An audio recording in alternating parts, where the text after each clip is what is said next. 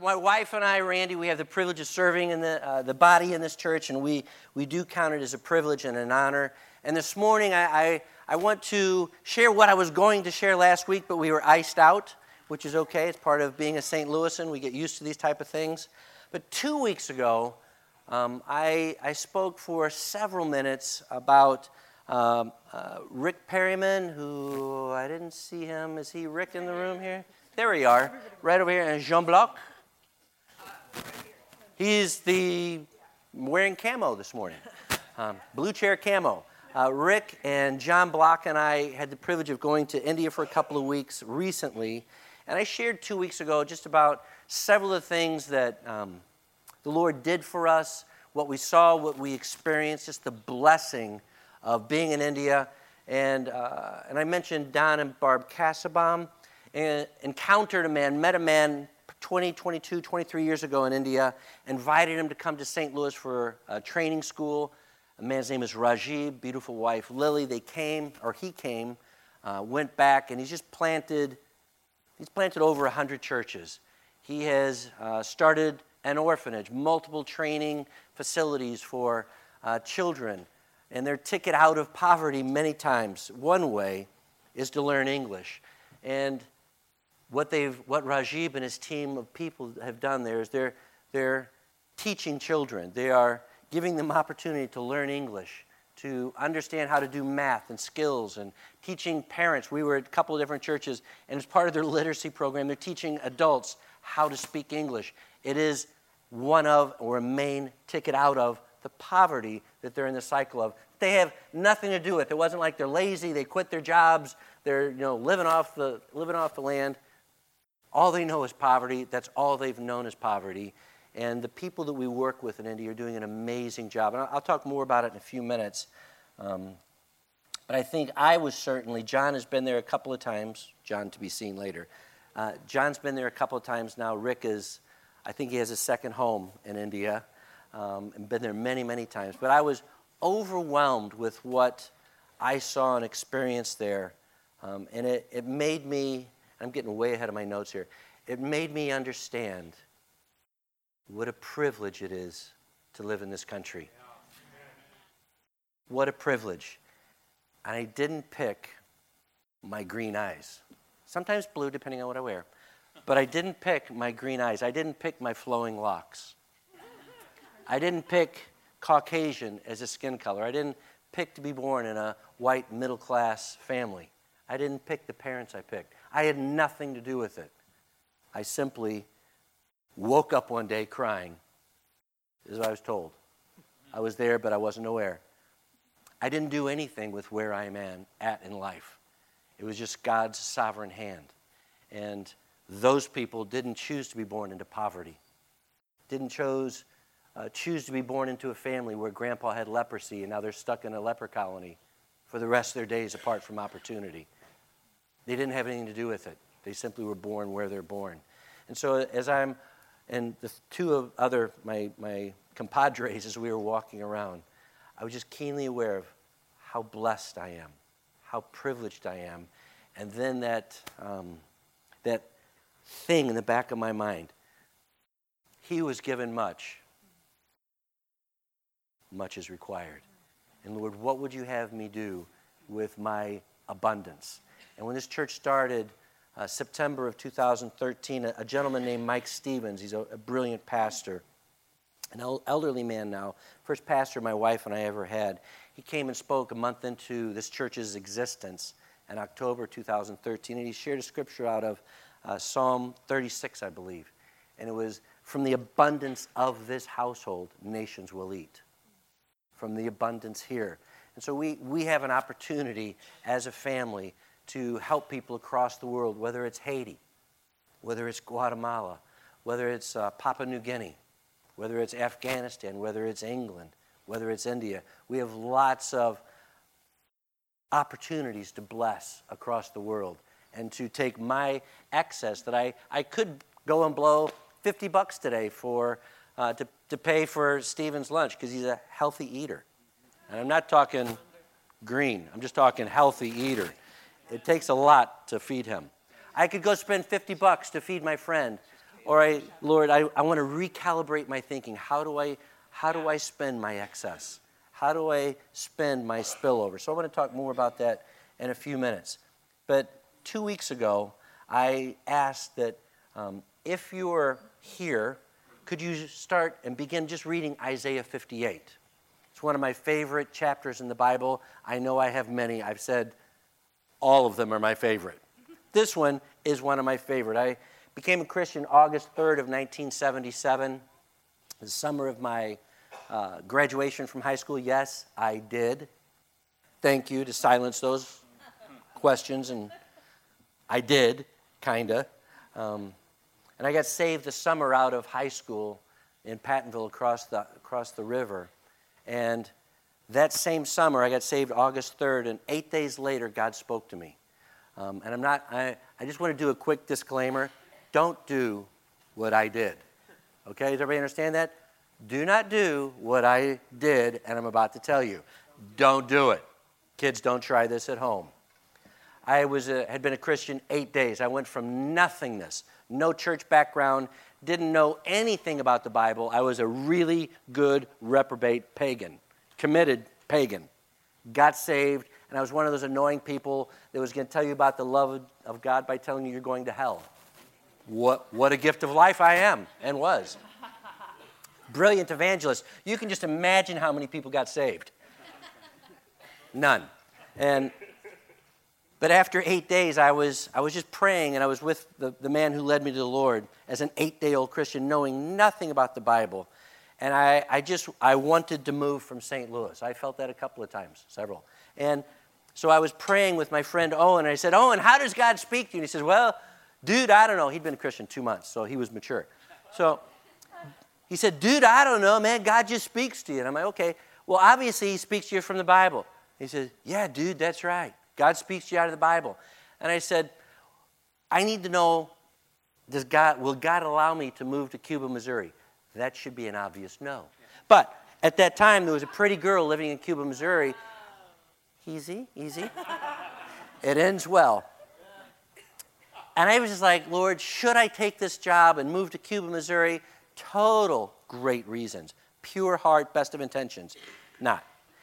And I said, so Owen, if I ask God if he will guide me, can God guide me? He said, absolutely God can guide you. And I said, well, how does he guide you? And he says, well, just ask him. Ask God to guide you. And I'm like, okay. You've got a Bible. And so I said, get your Bible. And I said, this is not like Wheel of Fortune. It was pre-Wheel of Fortune. But I said, Owen, if I just open the Bible and put my finger on a page, can God guide me? And he said, yeah, dude, God can do anything. He's totally awesome.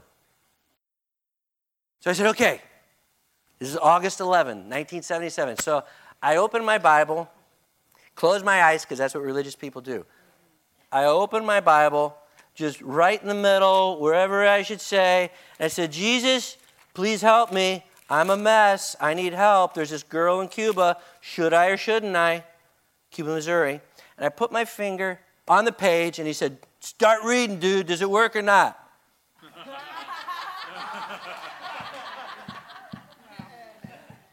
Please don't do this. It's a one-time thing. I think for all of eternity, I spent that. It's not up for barter anymore.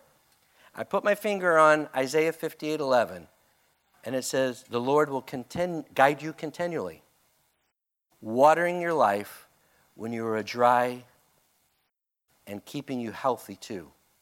You will be like a well-watered garden, like an ever-flowing spring, and your children will rebuild the deserted ruins of your cities. Then you will be known as the people who rebuild their walls and cities. Amazing. And I was like, whoa. It wasn't water into wine. It wasn't bread and fish. But in that moment, I had an encounter with heaven. In that moment, that God could speak to me. In my stupidity, God can speak to me. And from that moment, over the next 40 plus years as a Christian, God has spoken to me out of that passage, Isaiah 58:11 and 12, countless times from countless different people. I'm out of town somewhere overseas, and somebody will come up to me and say, man, I got a verse for you. You probably never heard it before, but it's Isaiah 58, 11 and 12. And I'm like, I know, thank you, I know. Keep telling me, remind me. And it's just a verse over my life. And I know it's a messianic promise. It was about Jesus. But it's just one of those things, what God will do to you. In your stupidity, he's faithful. And in my stupidity. Let's personalize it right here. He's kind and he's faithful. For years, decades, this has been the verse over my life. And I love this verse. It means everything to me. I repeat it to myself in my darkest moments of life, which is 2006, 2007. I stood on top of a wall, and I spoke this verse over my life every single day for months to get me out of the worst experience of my life. And I just committed. I said, Lord, you said you would guide me continually and satisfy my needs in a sun-scorched land, and I'll be like a well-watered garden whose waters never fail. And I will be called rebuilder of broken down walls and a restorer of streets with dwellings. And I said it to myself. I said, Lord, you said, and I trust you and I believe you. All hell seems to have broken out against me and against my wife and I. But Lord, your word is true. And over the next 40 years, I did something that's a little unusual. I thought maybe it's important to read the passage above it. Because there's this thing in the Bible called context. Context. Why is this little verse says, why is it in there? And 2 weeks ago, I asked all of us, if you were here, and if you did it fantastic, you'll have a little bit of a head start this morning.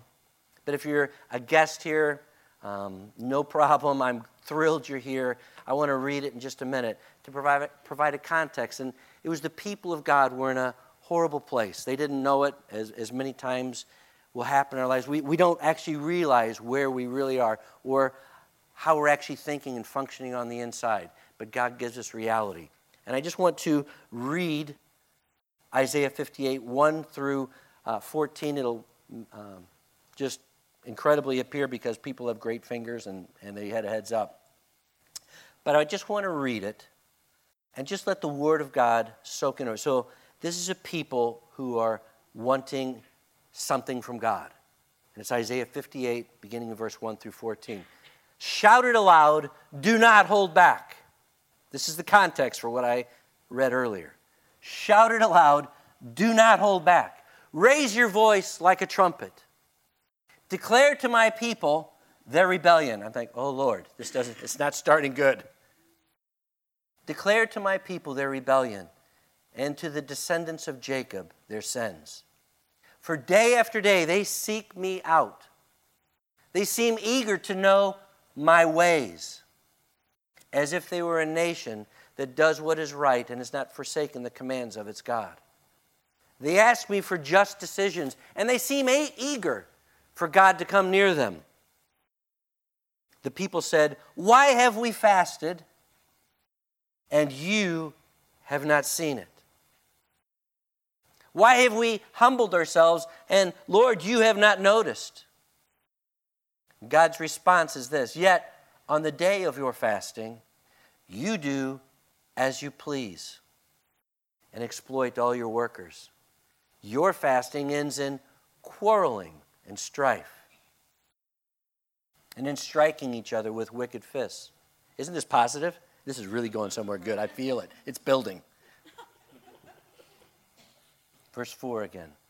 Your fasting ends in quarreling and strife and in striking each other with wicked fists. You, Tom, you cannot fast as you do today and expect your voice to be heard on high.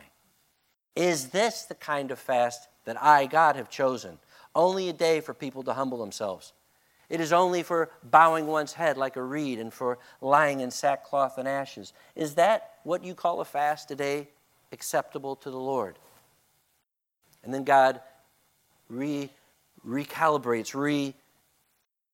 resets, and says, this is what I want. Not that, I want this. Verse 6, is not this the kind of fasting I have chosen? To loose the chains of injustice, and untie the cords of the yoke, to set the oppressed free and break every yoke. Verse 7, is it not to share your food with the hungry and to provide the poor wanderer with shelter? When you see the naked, to clothe him, and do not turn away from your own flesh and blood. Then, if you do those things, Tom, then your light will break forth like the dawn, and your healing will quickly appear. Then your righteousness will go before you, and the glory of the Lord will be your rear guard. Then you will call, and the Lord will answer.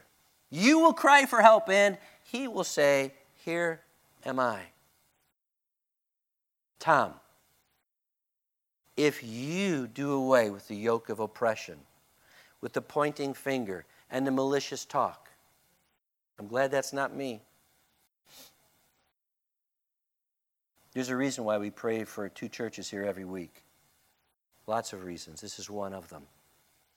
Tom, if you do away with the yoke of oppression, with the pointing finger and the malicious talk, and if, Tom, you spend yourself on behalf of the hungry and satisfy the needs of the oppressed, then your light will rise in the darkness, and your night will become like the noonday. Then we get to verse 11. The verse God gave me for my life. Then, all this. Tom, the Lord will guide you always. He will satisfy your needs in a sun-scorched land and will strengthen your frame. Tom, you will be like a well-watered garden, like a spring whose waters never fail. Your people will rebuild the ancient walls and will raise up the age-old foundations. You will be called repair of broken down walls. Notice the caps, the capital letters in repair. It's holy. It's messianic. It's the call of Jesus. It's the call over me and you. It's messianic promise. You will be called repair of broken walls. Restore, capital R, of streets with dwellings. If you keep your feet from breaking the Sabbath and from doing as you please on my holy day, if you call the Sabbath a delight and the Lord's holy day honorable, and if you honor it by not going your own way and not doing as you please or speaking idle words, then you will find your joy in the Lord. And I will cause you to ride in triumph on the heights of the land and to feast on the inheritance of your father Jacob. The mouth of the Lord has spoken. Powerful, powerful. And we're doing a series in 2019 with 3 words: know, grow, and go. And for the first 3-4 months, we're going to be focusing on knowing God.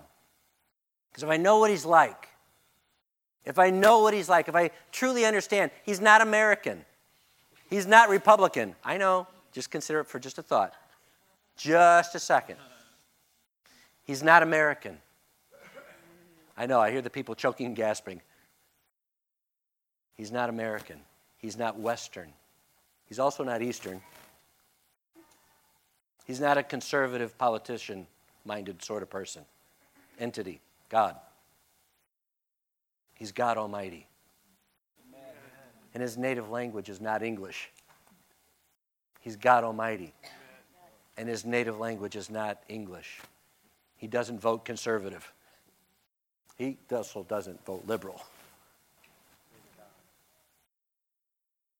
But I'm here to say, it's so easy when my vantage point, my lens, is as a white American, which many of us are in this room, not all. But it's so easy to think God thinks like I think, because if I thought I was wrong, I would change. Right? If I thought I was wrong, I would have a different opinion. But I don't think I'm wrong, so my opinion's right. Yes? You're probably not that way. Yes, you are. And so it's so easy to think, I know I'm not perfect, I know I'm not right, but I think I'm right. So I'm thinking what God thinks. And He says, no, my ways are not your ways. My thoughts are not your thoughts. I don't think like you do. My values aren't necessarily your values. Not that they're juxtaposed, but they may be different. And so we're going through a series. Lord, I want to know you. After 42 years as a Christian, 42 years as a Christian plus, I can still learn about him. Maybe I need to adjust some of my thoughts, my perceptions, my values, my inclinations, my priorities. Maybe I need to rethink my ways, possibly. Is it possible that I personally may need to make some adjustments? Do I really know God that well that I can tell you exactly what he's thinking about? Because that's what these people in the beginning of Isaiah 58 were malicious talk, pointing of fingers. You're guilty, you're wrong, you're guilty, you're wrong. Am I so sure of myself that I can tell you what God thinks on any situation? Many times I can. And then I get humble and I step back and say, Lord, am I thinking as a white middle-class American? Am I looking through the grid, my personal filter? Father, help me understand your heart. What do you value? What are your priorities? What are your priorities? What moves your heart? And right here in Isaiah 58, it tells me what moves his heart. It says, if you want to know my heart, clothe those people who can't clothe themselves. Feed people who can't feed themselves. Come alongside the lonely. I've given you abundance. Is it to be spent on me? Or is it to be spent on us? Why am I wealthy? I have a funny story, and the person's here, so please forgive me. It has nothing to do with you. So I went to breakfast this week with a person, and I am really trying. I'm trying to see less of me. So I ordered oatmeal. I'm dieting, trying to see less of me. Yeah. Yeah, exactly. So I ordered oatmeal, and my friend, who's thinner than me, he orders 3 pancakes, eggs, this, and I'm like, dude, how do you eat that and not look like me? So we ate. We had a great time, wonderful man. And at the end, I grabbed the bill and put the tip on the table. And he just asked a simple question. He just kind of looked at me and said, are you independently wealthy? And I went, no, but my dad is. Now, that was a really religious answer. I'm guilty. Sorry. But as I was just thinking about it, later that day I thought, I am so blessed. The money I have probably doesn't compare to what many people in this room have financially. But I understand a couple of things, and one of the things, I'm really blessed.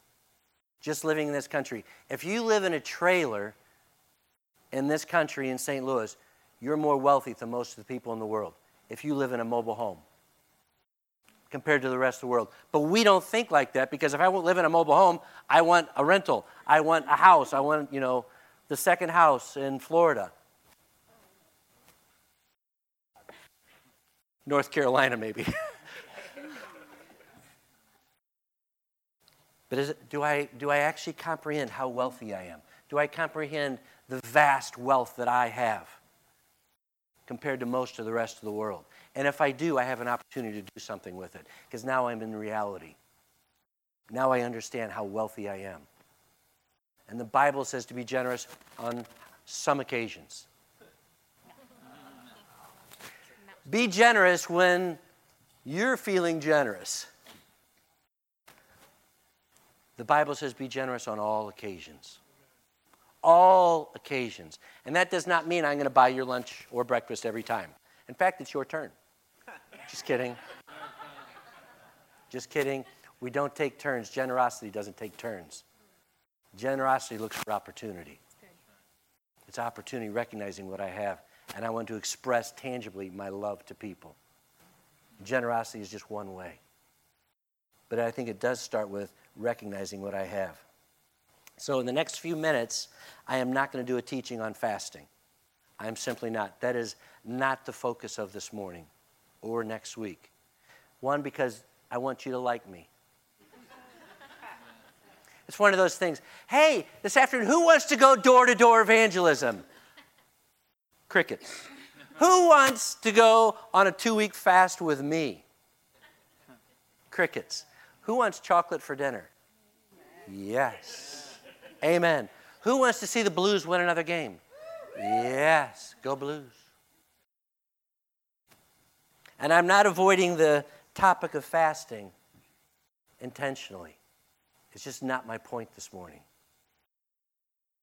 So often, over 42 years, this will shock you, I have not fasted a lot.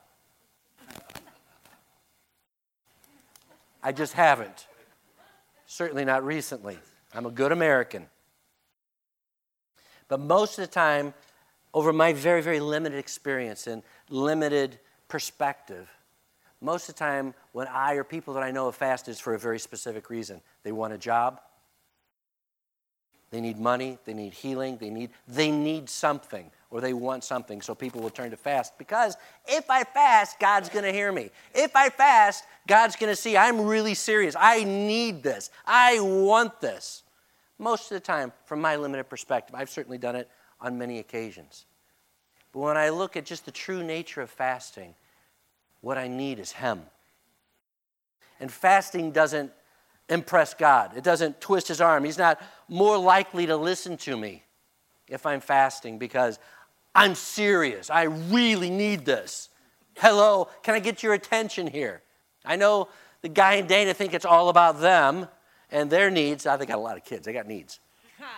But just focus on me for a minute because I need this. I want this. And yet God's heart is, I just want you to need me. Jesus said it Himself. If you seek me first, I'll add all these things to you.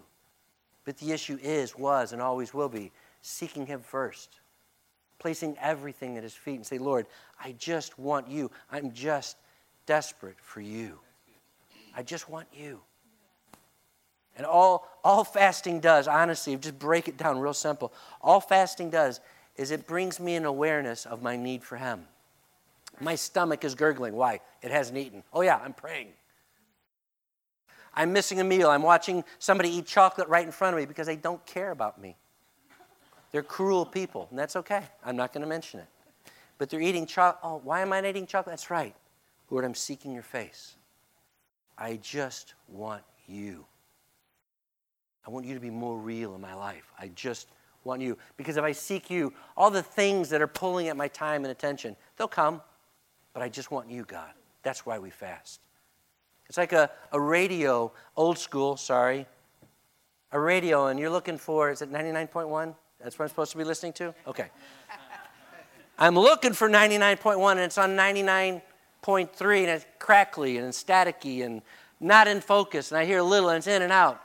And then, boop, just a slight adjustment, and I'm back on 99.1, and I can hear Lauren Daigle. I want to hear Lauren Daigle.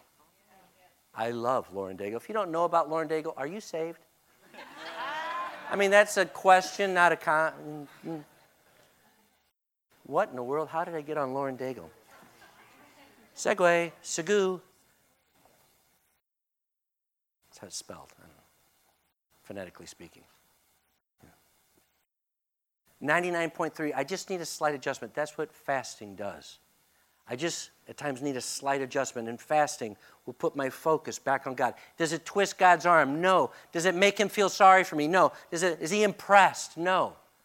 It helps me just to focus. Lord, I'm not hearing your voice right. How can I hear your voice? Just fasting just potentially puts it back on 99.1 so it comes really clear. Because, Lord, I want to hear your voice. It's oxygen, it's life, it's everything to me. And if I'm struggling, it's just one of those things for me, just to put myself on target, on focus, where I hear your voice. I had a friend of mine in Chicago just 10 days ago call me, and he said he was doing a fast called the Daniel's Diet, Daniel's Fast. Sounds like vegetables to me. I don't know. I love vegetables, so that's kind of tailor-made for my wheelhouse. But my friend in Chicago, who's already rail thin, I really don't care for him. Rich Stolz, yeah, your brother-in-law. We don't like him. He's just kind of one of those guys. He looks like Hercules before Hercules became Hercules. He's just kind of muscly. And so he called me and he says, Tom, I've been on the Daniel diet fast thing for 30 days. And he said, God spoke to me in a dream about you last night. And he shared the dream, and it was perfect.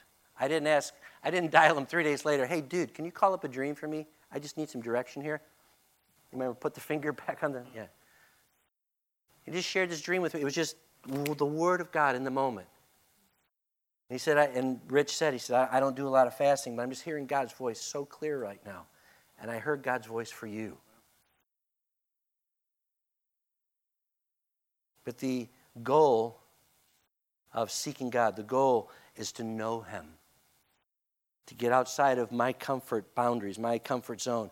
And Lord, I just want to know you. I want to know what moves you. I want to know what offends you. I want to know what excites you, what makes you smile. What's important to you, God? What's the culture of heaven? What's the value of heaven? What is it that you're looking for? And I find in Isaiah 58 what he's really looking for. You're blessed. Can you bless someone else? You're blessed. Will you consider the needs of others? I don't know about you, but I'm in this weird place in life. I have bills. You're probably not there. Everything paid for, phone's free, electricity's free, everybody's giving you gas cards. You probably have no bills. I have bills. And if you're like me, maybe you can think about them probably more than you should. Or maybe where you want to spend your money. You want to go to, gosh, is it Tahiti, Fiji, Bora Bora? I have the answer. Is it, which one of these three, Lord? The Lord would say Bora Bora. I'm here to help. So maybe you don't have bills, but you're just like, how do I invest my money? Do I do it? Do I shuffle it here? Do I move it out of the stock market? What if I moved it out of my pocket into somebody else's? Just a small part of it. Recognizing my 401k is really nice. It's not as nice as hers or his. But the Lord's heart is, are there disadvantaged people who didn't choose where they chose to live? They didn't choose to be born in the place they were born, nor did you. Tom, you have excess wealth. What about other people? That's my heart for the world. To bless others. It's really quiet in here. Are we okay? Yeah, I'm liking this. I'm really enjoying what I'm cooking. Yeah.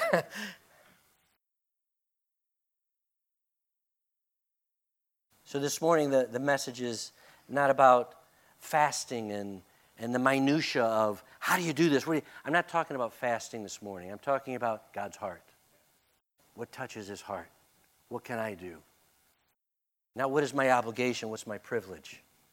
Not what I'm going to do out of guilt. And I already got, okay, fine, I'll give something. If I'm there, if you're there, please don't give. Honestly, please don't. I've given out of guilt and compulsion, and I always regret it later. Always. But there's a time when I look at what I have, and I'm moved by God's heart, and Lord, I see what I have, and I want to be generous. I see what I have, and I'm motivated out of faith, out of excitement, out of knowing a generous king stepped off his throne and came, laying it all aside that I might be generous. Zero guilt, zero manipulation. So this church, we have the opportunity to reach into Haiti. We have the opportunity to reach into Guatemala. We have the opportunity to reach into Afghanistan, into New Guinea, into England, into places in the United States. We have opportunities to give and pray for. And there's a man here. Could we put up a picture of a man? Just a guy. If you have anyone, there you go. Many people will think that's Herman Chahon. He's a gentleman in the back. Could you just wave? That's Herman. And Herman shared his testimony with me. I'm not going to read it just because of time this morning. I apologize, Herman. But this man, when he was a little bitty boy, was living in Guatemala with a family. I've met his mom and dad. I've met some of his family, siblings and whatnot. Herman looks like he has a blue suit on. Nice looking guy. Nice hair. Thank you for that. But Herman, when he was a little boy, was a sponsored child. Somebody in the West gave money, I think it was $25 a month, so that Herman could have food. and read and write. Somebody sponsored my friend. Now, Herman's probably 31 now. Happy early birthday to you. Well, I don't know anybody. You do know somebody who benefited from somebody else's generosity. We do know somebody. You can take his off. That hair's bothering me. Do we have a picture? Do we have a picture of a little girl? Possibly. There we go. There's a little girl. Her name is Papia. Birthday coming up. We can do like a group birthday present, me and her. She's going to be, my math is high and advanced, 8 coming up. That's a little girl in India that my wife and I sponsor and support. And I won't tell you why we selected her, but we just decided to select her. Just, Lord, help me, guide me, lead me. And so out of my excess, can I help somebody? Can I bless somebody? And so we sponsor her. In our recent trip to India, John, Rick, and I went to a learning child development. And there's probably 150 kids there. And we were the honored guests. And we pulled up in a vehicle. And I just got out first because I'm like that. And I saw 3 little girls with like Hawaiian leis, but they were like Indian leis.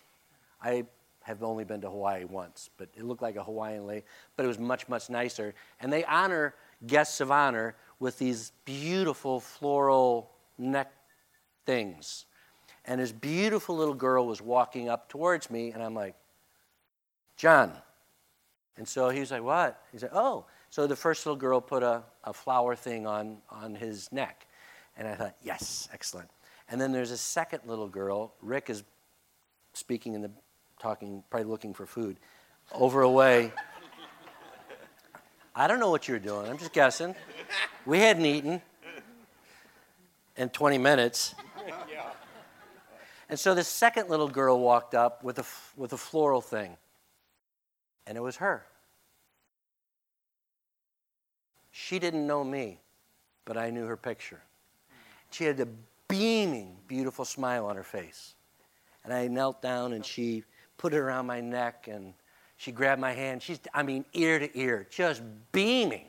And she walks me back to where we were going to be. And she didn't speak a lick of English that I know. All she was saying is, you're a handsome guy. Very tall, very tall. I'm pretty sure that's what she said. You know, the Bible in Corinthians, it talks about the gift of discernment and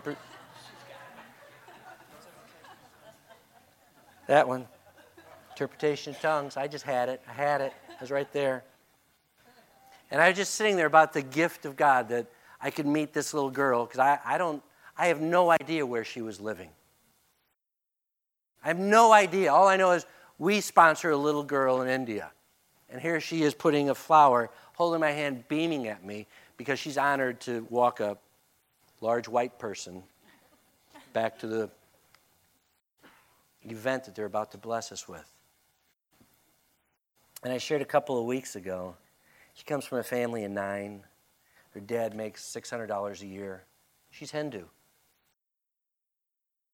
And in this child development center, they're teaching her to read English. And they're using Bible stories to help her. And my wife and I have the opportunity to love somebody and bless somebody. She's Hindu right now. And while we were at this childhood development center, 3 girls, teenagers, 16, 17, 18, came forward and they talked about their testimony. They're getting saved. They were Hindu. They were Muslim. And through this child development center, they had the opportunity to hear the gospel and respond and say yes to Jesus. It was amazing. I was deeply, deeply moved. Just want to read one last scripture, and then I'm going to have Luke come up in just a second. I just want to read one last scripture. It's Matthew 25, verse 34 to 40.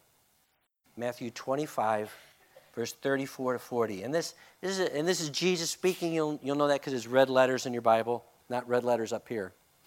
But Jesus is teaching people. It's very, very end of his ministry on earth. And he's trying to teach people there's going to be a day. There's going to be a day where we'll all stand before the Father. And the believers will go here and the unbelievers will go here. And he's trying to teach them the values and culture of heaven. I want to bring you understanding. I'm not going to be with you much longer, but this is what heaven's like. This is the value system of heaven. So Jesus taught his disciples and all the listeners within earshot. And I'm just clipped just 6, 7 verses out of this. It's a great teaching, and it moves me. And Jesus says to his hearers, then the king, capital K, the Father, then the king will say to those on his right, come, you are blessed by my Father. Take your inheritance, the kingdom prepared for you since the creation of the world. For I was hungry, and you gave me something to eat. I was thirsty, and you gave me something to drink. I was a stranger, and you invited me in. I needed clothes, and you clothed me. I was sick, and you looked after me. I was in prison, and you came to visit me. Then the righteous will answer him, Lord, when did we see you hungry and feed you, or thirsty and give you something to drink? When did we see you a stranger and invite you in, or needing clothes and clothe you? When did we see you sick or in a prison and go to visit you? They're like, what? And the king, capital K, the king will reply, truly I tell you, whatever you did for one of the least of these brothers and sisters of mine, you did for me. That's the value of heaven. It's loving somebody outside of my circle, maybe outside of my visible ability to ever encounter them. It was just the kindness of heaven that allowed me to actually see and meet Papia. Totally uncoordinated, totally unplanned. Isaiah 58 says, this is my brief. I want to see Isaiah 58, 11 and 12, the Lord to guide me always. There's a brief. It's to catch God's heart. Isaiah 58, verse 6, you don't have to put it up. It says, Tom, what's your purpose? What is your purpose on life? It's to loose the chains of injustice and untie the cords of the yoke, to set the oppressed free and break every yoke. Is it not to share your food with the hungry and to provide the poor wanderer with shelter? And when you see the naked, to clothe them, and not to turn away from your own flesh and blood. Then your light will appear like the dawn, and your healing will quickly appear, and your righteousness will go before you. Then you will call, and the Lord will answer. You will cry for help, and I will say, here am I.